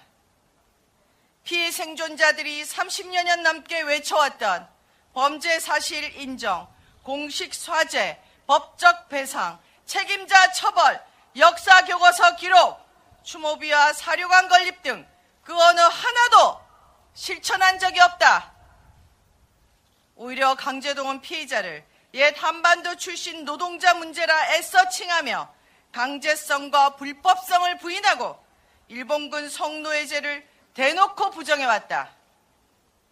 후한무치 독도 영유권을 주장하며 후쿠시마 방사성 오염수 방류를 당당히 통보했다. 태평양 전쟁 A급 전범이 합사된 야스쿠니 신사를 집단으로 참배하고 식민지 노동자들의 피땀 흘린 역사를 말소한 채 사도강산의 유네스코 등재를 획책하며 역사 교과서 왜곡을 끊임없이 자행해왔다. 2015 한일 합의를 빌미삼아 해외 소녀상 설치 방해와 철거를 위해 해당국 총리와 대통령을 노골적으로 겁박하기도 했다. 주권국가의 대법원 판결을 오만하게 뭉개고 피해자들의 인권을 짓밟고도 역대 내각의 입장을 전체적으로 계승한다는 애매모호한 말로 상황을 호도했다. 은근슬쩍 부인 행위에서 대담한 부정으로 퇴행을 거듭해온 역사인식이 가히 세계 최고 수준이다. 19세기 후반부터 군국주의로 무장해 전쟁에 전쟁을 거듭하며 제국주의로 성장한 일본의 수장 기시다 총리에게 우리는 경고한다. 당신들 때문에 헤아릴 수 없는 피해를 입고도 제대로 된 인정과 사과를 듣지 못한 아시아 태평양 민중의 이름으로 성착취, 노동착취의 피해를 용기 있게 딛고 일어나 가해자의 책임을 끝끝내 물으려 했던 피해 생존자들의 이름으로, 그리고 이름도 밝힐 수 없이 억울하게 숨죽여 살다 세상을 등진 모든 피해자의 이름으로 경고한다. 인정하지도 반성하지도 않는 전범국가로 영원히 남아 과거의 시간 속에 갇힌 수인이 될 것인가? 아니면 환골탈태, 과오를 직시하고 책임지는 모습으로 미래지향적이며 호혜적 항일 관계와 동북아 평화를 위해 서로 손을 맞잡을 것인가? 그 선택의 시간도 이제 얼마 남지 않았다. 만약 끝끝내 우리의 경고를 무시한다면 너희들이 끝났다고 자만하는 그 과거사는 또 다른 문제로 확대되어 미래 세대에게 커다란 짐으로 돌아올 것이다. 일제 식민지 탄압과 전쟁과 가난, 군사 독재 체제를 모두 극복해온 대한민국의 자랑스러운 시민들을 만만하게 본 대가를 반드시 치르게 될 것이다. 우리는 민주주의와 인권, 평화로운 미래를 위해 마침내 역사 정의가 도래할 그날까지 멈추지 않고 계속 투쟁해 갈 것이다. 감사합니다. 네, 이사장님 감사합니다. 말씀해 주신 대로 일본이 이번 한일 정상회담에서 역대 정권의 사죄를 계승하는 등의 어떤 발언이 나올 수도 있겠습니다. 그러나 정말로 일본이 사죄한다면 대법원 판결대로 강제동원 문제 해결해야 될 것입니다. 구호 한번 외쳐보겠습니다. 일본은 식민지배 역사왜곡 중단하라! 중단하라! 중단하라! 중단하라! 일본은 독도 영유권 주장 중단하라! 중단하라! 중단하라! 중단하라! 일제 강제동원 일본군 성노예제 사죄 배상하라! 배상하라! 배상하라! 배상하라! 일본은 재무장을 중단하라! 중단하라! 중단하라! 중단하라! 한미일 군사동맹 반대한다! 반대한다! 반대한다! 반대한다! 일본 후쿠시마 방사성 오염수 해양 투기 추진을 중단하라! 중단하라! 중단하라! 중단하라! 네, 이번 정상회담 의제로 후쿠시마 방사성 오염수에 대한 의제도 있다라고 오늘 보도가 됐었는데요. 관련해서 김춘희 환경운동연합 사무총장님 모시고 발언 듣도록 하겠습니다. 네. 안녕하십니까. 환경연합의 김춘희입니다. 발표하도록 하겠습니다. 3월 한일정상회담 여론조사에서 우리 국민의 60%가 성과 없다로 답한 반면 일본 국민 응답자의 60% 이상이 긍정적으로 평가했다고 합니다. 일방적으로 내어주기 외교의 전범이 된 3월 정상회담, 5월 정상회담에선 정상화되어야 하면 두말할 나위가 없습니다.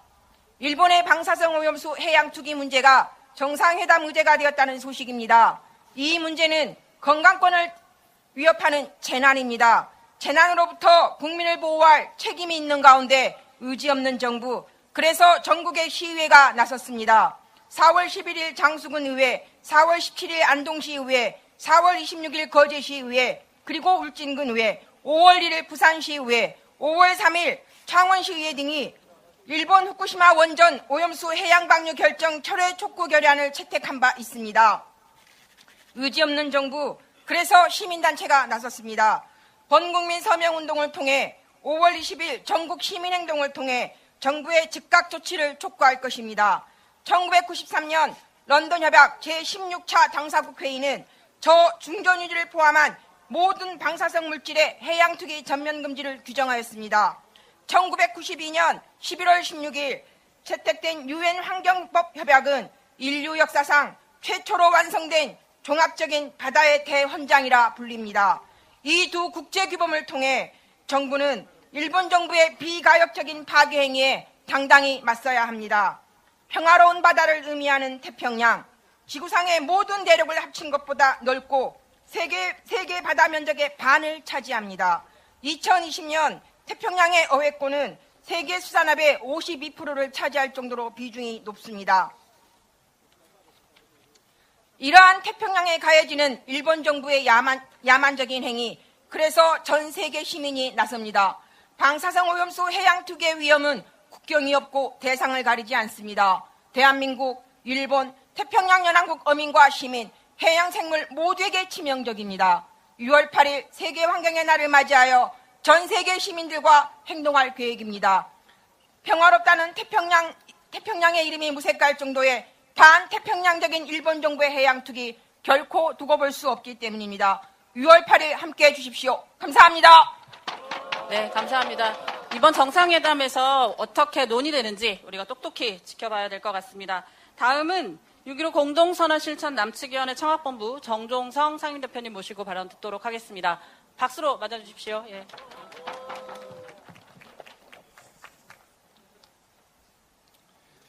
기시다 총리가 한국에 온답니다. 무슨 사고가 터질지 걱정입니다. 윤석열 정부가 들어서고 외교의 기본이라는 국익이 사라졌기 때문입니다. 이번 한일 정상회담을 두고 셔틀 외교의 복원이라고 떠들어댑니다. 네, 맞습니다. 윤석열 대통령이 국익은 내팽개치고 미국과 일본의 셔틀 노릇을 하고 있기 때문입니다. 윤석열 대통령은 지금 한일 한미 관계가 복원되는 것을 기초로 해서 한미일 관계가 더욱 공고하고 발전된 관계로 나아가야 한다라고 했습니다. 기시다 총리와 윤석열 대통령이 만나는 목적은 북중러를 적으로 돌리고 한미일 동맹을 강화하는 것입니다. 이는 미국의 의도와도 일치합니다. 한미일 군사동맹을 강화해야 하는 미국 입장에서는 한일 관계 개선이 절박한 문제입니다. 하기에 지난 한일 정상회담 결과에 가장 먼저 환영한 것도 미국이었습니다. 얼마 전 한미 정상회담에서 발표된 한미동맹 70주년 기념 한미 정상 공동성명과 워싱턴 선언은 한마디로 한국이 미국의 군사 외교 정책을 그대로 따르고 협력하는 내용입니다. 한반도를 둘러싸고 첨예한 군사적 위기 상황에 윤석열 정부는 북중러 모두를 적으로 돌리고 있습니다. 즉, 국민의 생명과 안전이 심각하게 위협받고 있는 상황이라는 것입니다. 하기에 기시다 총리와 윤석열 대통령의 만남이 더욱 우려스럽습니다. 한미일 군사동맹 강화는 전쟁을 향합니다. 우리가 바라는 것은 평화입니다. 평화를 지키는 길은 한미일 군사동맹 강화가 아니라 남북 대화와 협력, 남북관계 개선입니다. 이것이 지난 역사의 교훈입니다. 우리는 전쟁을 부르는 한미일 군사동맹을 반대합니다. 우리는 이 땅에 전쟁을 부르는 자들에게 국민들의 안전과 생명을 위협하는 행위를 절대 용납하지 않겠다는 것을 강력하고 엄중하게 경고합니다. 고맙습니다. 네, 감사합니다. 이렇게 각계의 우려가 깊습니다. 관련한 구호 딱 하나 외치고 다음 발언 이어가도록 하겠습니다. 윤석열 정부는 고려개교 중단하라! 중단하라! 네, 감사합니다. 다음은 이 자리에 함께 주최해 주신 정당 대표님들 모시고 발언 듣도록 하겠습니다. 첫 번째 발언은 김상희 더불어민주당 대1구룡외교 대책위원장님 모시도록 하겠습니다. 큰 박수로 맞아주십시오. 네, 안녕하세요. 더불어민주당 대1구룡외교 대책위원장 김상희입니다. 12년 만에 한국을 방문하는 일본 기시다 총리에게 일단은 환영한다는 말씀 드립니다. 그리고 이번 정상회담에서 강제동원 문제에 대한 사죄와 반성, 전범기업의 배상 이행에 대한 일본 총리의 전향적인 입장 표명이 나오기를 기대합니다.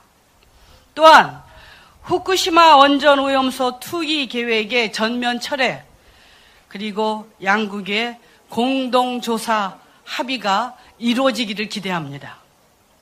그리고 무엇보다 윤 대통령이 이번 회담을 계기로 굴욕적인 대일 외교에 대한 국민의 비판을 겸허하게 수용해서 당당한 국격 외교, 실용적인 국익 외교를 펼쳐줄 것을 요청합니다. 지난 3월 기시다 총리는 강제동원 피해자를 옛 한반도 출신 노동자로 표현하면서 강제동원 사실 자체를 부인했고, 윤석열 대통령은 일본 총리 앞에서 대한민국 대법원 판결을 부정하는 강제동원 해법을 약속했습니다. 그 이후 구순을 넘긴 생존 피해자와 유족들을 또다시 짓밟은 윤석열 정권의 굴욕 외교를 규탄하는 시국 선언이 전국에서 들불처럼 일어났습니다. 그러나 눈과 귀를 막고 있는 대통령은 여전히 굴종 외교, 대일 외교에 대한 집착을 내려놓을 생각이 없는 것처럼 보입니다. 얼마 전 대통령은 100년 전 우리의 역사 때문에 일본이 무릎을 꿇어서는 안 된다며 일본 구구 세력의 논리로 일본을 대변하는 망언을 하기도 했습니다. 대통령 한 사람의 그릇된 역사 인식의 결과는 참담합니다. 일본은 외교 청서에 한국이 독도를 불법 점거하고 있다고 주장하고 영토 주권을 침해하고 있습니다. 초등학교 교과서에 실릴 독도와 강제동원 기술 내용의 왜곡 수위를 높이고 있습니다. 우리는 한 달 전 일본의 수출 규제에 대한 WTO 제소도 철회하고 화이트리스트도 복원했는데 일본은 한껏 뜸을 들이다가 이제야 우리를 화이트리스트에서 복원시켰습니다. 가해국 일본을 두둔하는 왜곡된 역사 인식과 위험천만한 가치 외교를 신봉하면서 미국과 일본에 간, 쓸개 다 갖다 바치는 대통령, 말 한마디로 중국과 러시아를 적으로 삼아서 한반도 안보 위기를 고조시키는 대통령을 바라보는 국민의 불안은 점점 커지고 있습니다. 이번 기시다 총리의 방문은 대통령이 대일 외교 기조를 전환할 수 있는 절호의 기회가 될 수도 있는 것입니다. 과거사 문제에 대한 기시다 총리의 책임 있는 조치를 이끌어내고 국민의 건강과 재산권 보호를 위해서 일본의 오염수 방류를 중단시키라는 것이 국민의 요구입니다. 그래야만이 한일 관계는 미래지향적인 진정한 호혜 관계로 나아갈 수 있는 것입니다. 윤석열 대통령은 냉전적 진영 논리와 가치 연대라고 하는 망상에서 벗어나시기 바랍니다. 이번 정상회담을 통해서 굴종적 대일 외교 기조의 전면 재검토를 하시고 국익을 최우선으로 하는 실리 외교 그리고 안보를 지키는 평화 외교로 나아갈 것을 촉구합니다. 감사합니다. 네, 감사합니다. 다음은 바로 이어서 이현정 정의당 부대표님 모시고 발언 듣겠습니다. 네, 정의당 부대표 이현정입니다. 반갑습니다. 어제 저녁부터 음식 메뉴 하나가 계속 언론을 장식하고 있습니다. 바로 숯불 불고기입니다. 기시다 총리가 오면 숯불 불고기를 대접하겠다라는 얘기가 계속 언론의 주요 지면들을 차지하고 있습니다. 몇 달 전에는 오므라이스가 이슈였죠. 저는 윤석열 대통령이 저녁 메뉴를 고민하고 있을 시간에 국민들에 대해서 조금만 더 생각해 주기를 요청합니다. 윤석열 대통령에게 묻고 싶습니다. 당신의 국민들은 누구입니까? 강제 동원을 부정하고 노역을 살다 온 사람들은 당신의 국민이 아닙니까? 성노예로 착취당하면서 한평생 치욕적인 삶을 살았던 어르신들은 당신의 국민이 아닙니까? 독도에 살고 있는 주민들은 당신의 국민이 아닙니까? 후쿠시마 핵 오염수 방류를 걱정하며 하루하루 살아가고 있는 대한민국의 어민들은 당신의 국민이 아닙니까? 도대체 당신의 국민은 누굽니까? 당신은 누구를 위해서 하루하루 살아가고 있습니까? 이 많은 걱정들을 당신은 왜 함께하고 있지 않습니까? 한 가지만 더 강조해서 말씀드리겠습니다. 엎어진 물이라는 말이 있습니다. 후쿠시마 핵오염수 방류는 짧게 끝날지 모릅니다. 하지만 한번 방류된 물은 그 영향은 수십 년을, 수백 년을 갑니다. 어떻게 책임지실 겁니까? 저는 한일 양국 차원의 후쿠시마 오염수 배출 계획 안정성 평가 논의가 일본의 오염수 방류액에 면죄부를 주는 그런 계획이 될까 너무 걱정됩니다. 핵 오염수 방류의 영향은 한번 결정되는 순간 되돌릴 수 없습니다. 윤석열 대통령은 이번 기시다 총리의 방안에서 국민의 안전은 결코 외교적 거래 대상이 될 수 없다라는 것을 명확히 밝혀주시기 바랍니다. 감사합니다. 네, 감사합니다. 다음은 바로 진보당 강성희 원내대표 모시고 발언 듣도록 하겠습니다. 진보당 강성희 의원입니다. 얼마 전 윤석열 대통령이 100년 전 일로 무릎 꿇고 사과할 필요 없다라고 얘기했더니 바로 5월 5일 연휴를 맞이해서 기시다 총리가 아예 대한민국을 전격 방문합니다. 구한말, 대한민국 구한말에 이 땅에 주요 강대국들이 들락날락하면서 우리의 국권을 침탈했던 것이 왠지 겹쳐 보이는 오늘입니다. 윤석열 대통령의 용기 있는 결단을 높이 평가하고 보답하는 마음으로 답방을 결심했다고 하는 기시다 총리, 그 말을 들으면서 어이가 없습니다. 일본군 성노예, 노동자 강제 동원, 방사성 오염수 불법 투기, 독도 영유권 주장, 일본의 군사력 확대 등 양국의 현재와 미래를 위해 반드시 해결해야 할 사안이 산적해 있습니다. 그런데 이러한 문제를 눈 감아준 윤석열 대통령이 용기 있는 결단을 내렸다고요. 대한민국 국민이 그렇게 우습습니까? 아직도 식민지 노예로 보입니까? 기시다 총리에게 묻습니다. 지난 한일 정상회담의 결과로 동북아는 평화로워지고 한일 관계는 미래로 나아갈 수 있다고 정말 확신합니까? 그렇게 생각한다면 큰 오산입니다. 윤석열 대통령의 굴욕을 대한민국 국민은 절대 용납하지 않습니다. 대한민국 국민들의 목소리를 외면한 채 그리는 한일 관계의 미래는 허망할 뿐입니다. 과거의 잘못을 진심으로 인정하고 제국주의의 야망을 버려야만 우리 국민은 일본 정부를 이웃으로 대하게 될 것임을 기시다 총리에게 분명히 밝힙니다. 오늘 이 자리에 많은 분들이 함께 해주셨습니다. 대한민국의 주권은 대통령에게 있는 것이 아니라 국민들에게 있습니다. 우리 국민들이 더 큰 함선과 목소리로 싸워 나갈 것이라고 저는 확신하고 있습니다. 진보당은 그 길에 항상 앞장서 나가겠습니다. 고맙습니다. 네. 세 분 발언 감사합니다. 그리고 오늘 이 자리에 많은 의원님들 함께 해주셨는데요. 감사하다는 말씀 드리면서 저희 오늘의 결의를 담아서 기자회견문 낭독하는 시간 가질 텐데 우선 우리의 요구를 구호로 다시 외쳐보도록 하겠습니다. 다시 이번 한일 정상회담에서 국익이 훼손되는 일, 대일구력외교 참사가 일어나지 않았으면 좋겠다라는 각계와 정당 시민사회단체의 바람을 담아서 외치겠습니다.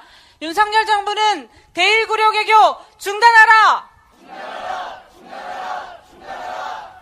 일본은 식민지 역사 왜곡 중단하라! 중단하라! 중단하라! 중단하라! 일제 강제동원 일본군 성노예제 사죄 배상하라! 배상하라! 배상하라! 배상하라! 독도 영우권 주장 중단하라!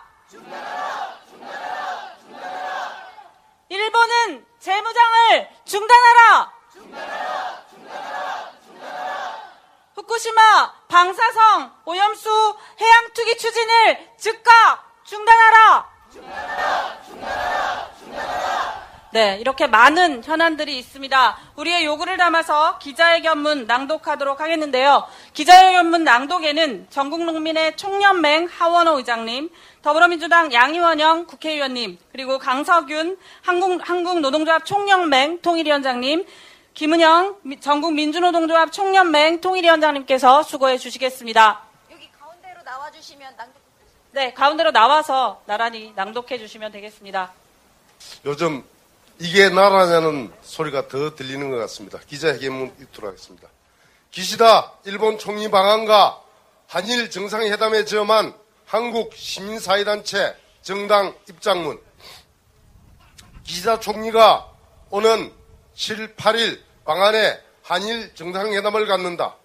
지난 3월 윤석열 대통령 일본 방문에 대한 답방객으로 윤석열 기시다 정부는 이번 회담으로 한일 서틀 외교가 완전히 복원되었음을 선포할 것으로 보인다. 그러나 우리 국민에게 깊은 상처와 굴욕감을 남긴 한일 정상회담에 이은 기시다 총리의 방한, 더구나 한국과 일본 모두 연휴인 기간에 급조된 한일 정상회담을 바라보는 우리 국민의 마음은 불안하기만 하다.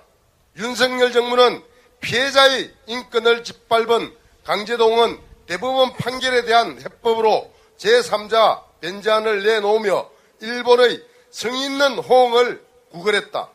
기시다 총리는 지난 3월 16일 한일 정상회담 기자회견에서 윤석열 대통령을 옆에 세워두고 옛 한반도 출신 노동자 문제라는 용어를 의도적으로 사용하며 강제동원을 부정하며 역사인식에 관한 역대 내각의 입장을 전체적으로 개성한다라고 밝혔을 뿐이다. 정상회담 후에도 일본은 성의 있는 호응은커녕 역사 왜곡 교과서와 독도 영유권 주장으로 화답했다. 결국 기시다 정부가 개성하고 있는 것은 역대 내각의 역사인식은 식민 지배에 대한 사죄와 반성이 아니라 역사 부정론을 내세워 강제동원과 일본군 성내의 역사를 지우고 미래 세대의 사죄와 숙명을 지우지 않겠다고 한 아베 내가의 역사인식이 아니고 무엇인가. 일본의 입장이 아닌데도 윤석열 정부는 도리어 100년이 지난 일로 일본에게 무릎 꿇으라는 것은 받아들일 수 없다며 참담한 역사인식을 그대로 드러냈다. 강제동원 피해자 이춘식, 양금덕, 김윤성주 세 분께서는 일본 정부와 전범기업 일본제철과 미쓰비시 사죄와 배상을 분명하게 요구하셨다. 기시다 총리 앞에서 역사적인 강제동원 대법원 판결을 부정하고 피해자의 인권을 짓밟은 윤석열 대통령은 역사의 시계를 뒤돌린 외교 참사의 장반인으로 기록될 것이다. 윤석열 대통령과 기시다 총리는 한국 대법원의 판결을 존중하여 일본 정부와 전범기업의 사죄와 배상을 실현하라. 또한 일본 정부는 일본군 성노예제 문제에 대해 이미 파탄이 난 2015 한일 합의 이행을 고집하며 세계 각지의 평화의 소녀상 철거를 위해 반민주적이고 반인권적인 행태를 되풀이하고 있다. 일본군 성노예제 강제동원 문제에 대한 전쟁범죄 인정, 진상규명, 책임자 처벌, 피해자들에 대한 번복할 수 없는 사죄, 법적 배상, 역사교과서 기록과 기념, 그 어느 하나도 실현되지 않은 일본 정부와 기시다 총리는 오해의 역사를 반복하지 말고 지금이라도 역사 정의를 실현하라. 일제 강제동원 문제를 졸속 처리한 후 윤석열 기시다 정부는 한일, 한미일 군사협력에 박차를 가하고 있다. 한일 정상회담 직후 윤석열 대통령은 한일, 한미일 3국 간에도 안보협력을 강력히 추진해 나가는 중요성을 확인했다고 밝혔고, 미국 정부는 곧바로 한미일 확장 억제 협의체 구성 카드를 꺼내들었다. 이번 한일 정상회담이 조기 개최되는 것은 미국의 강력한 요구에 의한 것이며 G7 정상회의 기간 열리게 될 한미일 정상회담 의제인 한일, 한미일 군사협력을 위한 사전협의라는 이야기가 일본 언론을 통해 나오고 있는 것은 우연이 아니다. 집요하게 재무장을 추진해온 일본은 지난해 안보 산문서를 개정하고 적기지 공격능력 보유를 선언한 바 있다. 이제 한국 정부의 지원에 힘입어 침략 역사를 지웠다고 믿는 일본의 군사 대국화 속도가 더 빨라지게 될 것이다. 동북아에서 신냉전 대결을 격화하고 일본의 군사 대국화를 뒷받침하게 될 한미일 군사협력을 즉각 중단하라. 또 한 가지 시급한 현안은 일본 정부가 도쿄전력의 후쿠시마 원전 폐로 계획에 맞춰 이르면 6월부터 해양 투기를 시작한다는 것이다. 일본 정부는 후쿠시마 방사성 오염수를 과학적이고 안전하게 관리한다고 강변하고 있지만 오염수에 포함된 방사성 물질의 종류와 총량에 대한 정확한 정보를 밝힌 적이 없고 방사성 물질의 생물학적 농축에 제대로 연구한 적도 없다. 더구나 녹아내린 해결료를 제거할 방법이 없는 상황에서 고농도의 방사성 오염수가 계속 발생한다면 30년이 아니라 수백 년이 될지도 모르는 해양 투기의 시작이 될 것이다. 일본의 방사성 오염수 해양 투기는 인류에 대한 핵테러의 다름 아니다. 한국을 포함한 태평양 연안국 국민의 생명과 안전을 위협하는 방사성 오염수 해양 투기 추진을 당장 중단하라. 이번 한일 정상회담이 제대로 된 한일 관계 개선의 출발점이 되려면 일본은 지금이라도 역사 왜곡을 중단하고 강제동원 문제와 일본군 성노예제 문제에 대한 사죄 배상부터 약속해야 한다. 또 독도 문제와 후쿠시마산 수산물 수입 문제, 방사성 오염수 투기 문제, 일본의 재무장과 한일, 한미일 군사동맹 등 한일 간 현안들을 보편적 인권과 평화의 입장에서 공정하게 해결해 나가겠다는 입장을 분명히 밝혀야 할 것이다. 윤석열, 기시다 한일 정상회담의 즈음에 우리는 다음과 같이 요구한다.